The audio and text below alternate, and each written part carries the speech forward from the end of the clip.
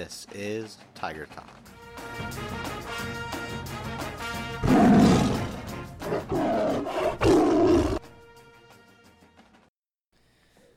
Welcome back to Tiger Talk, everyone.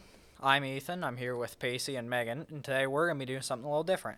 I'm going to be giving them a random historical event that has a strange name, or it's just strange in general, and they're going to have to guess what it is, and then I'll explain it.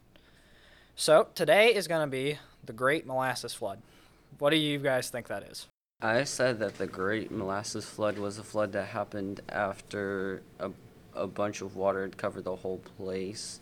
And I think that the water had rose up to the point to where it could have flooded houses, cars, and other things in its path, and whatever was in its path, it would flood.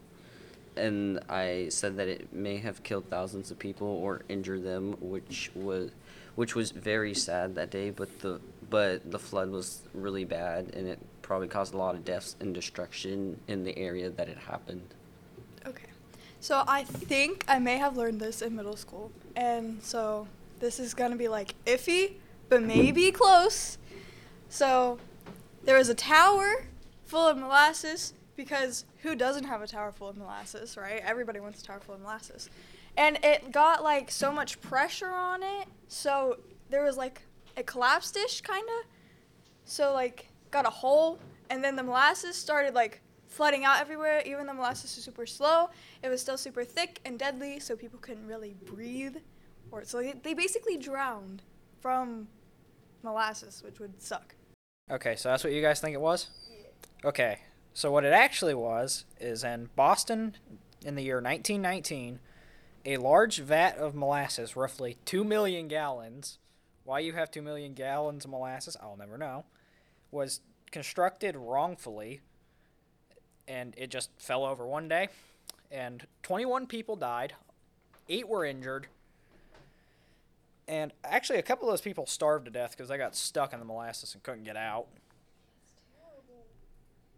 It happened during January also, which means it also got cold at night and hardened. So a couple researchers and other people were able to get out there and get people out. Because for some reason, a lot of scientists thought this would be a neat idea to come out and check out. Yet again, don't know why.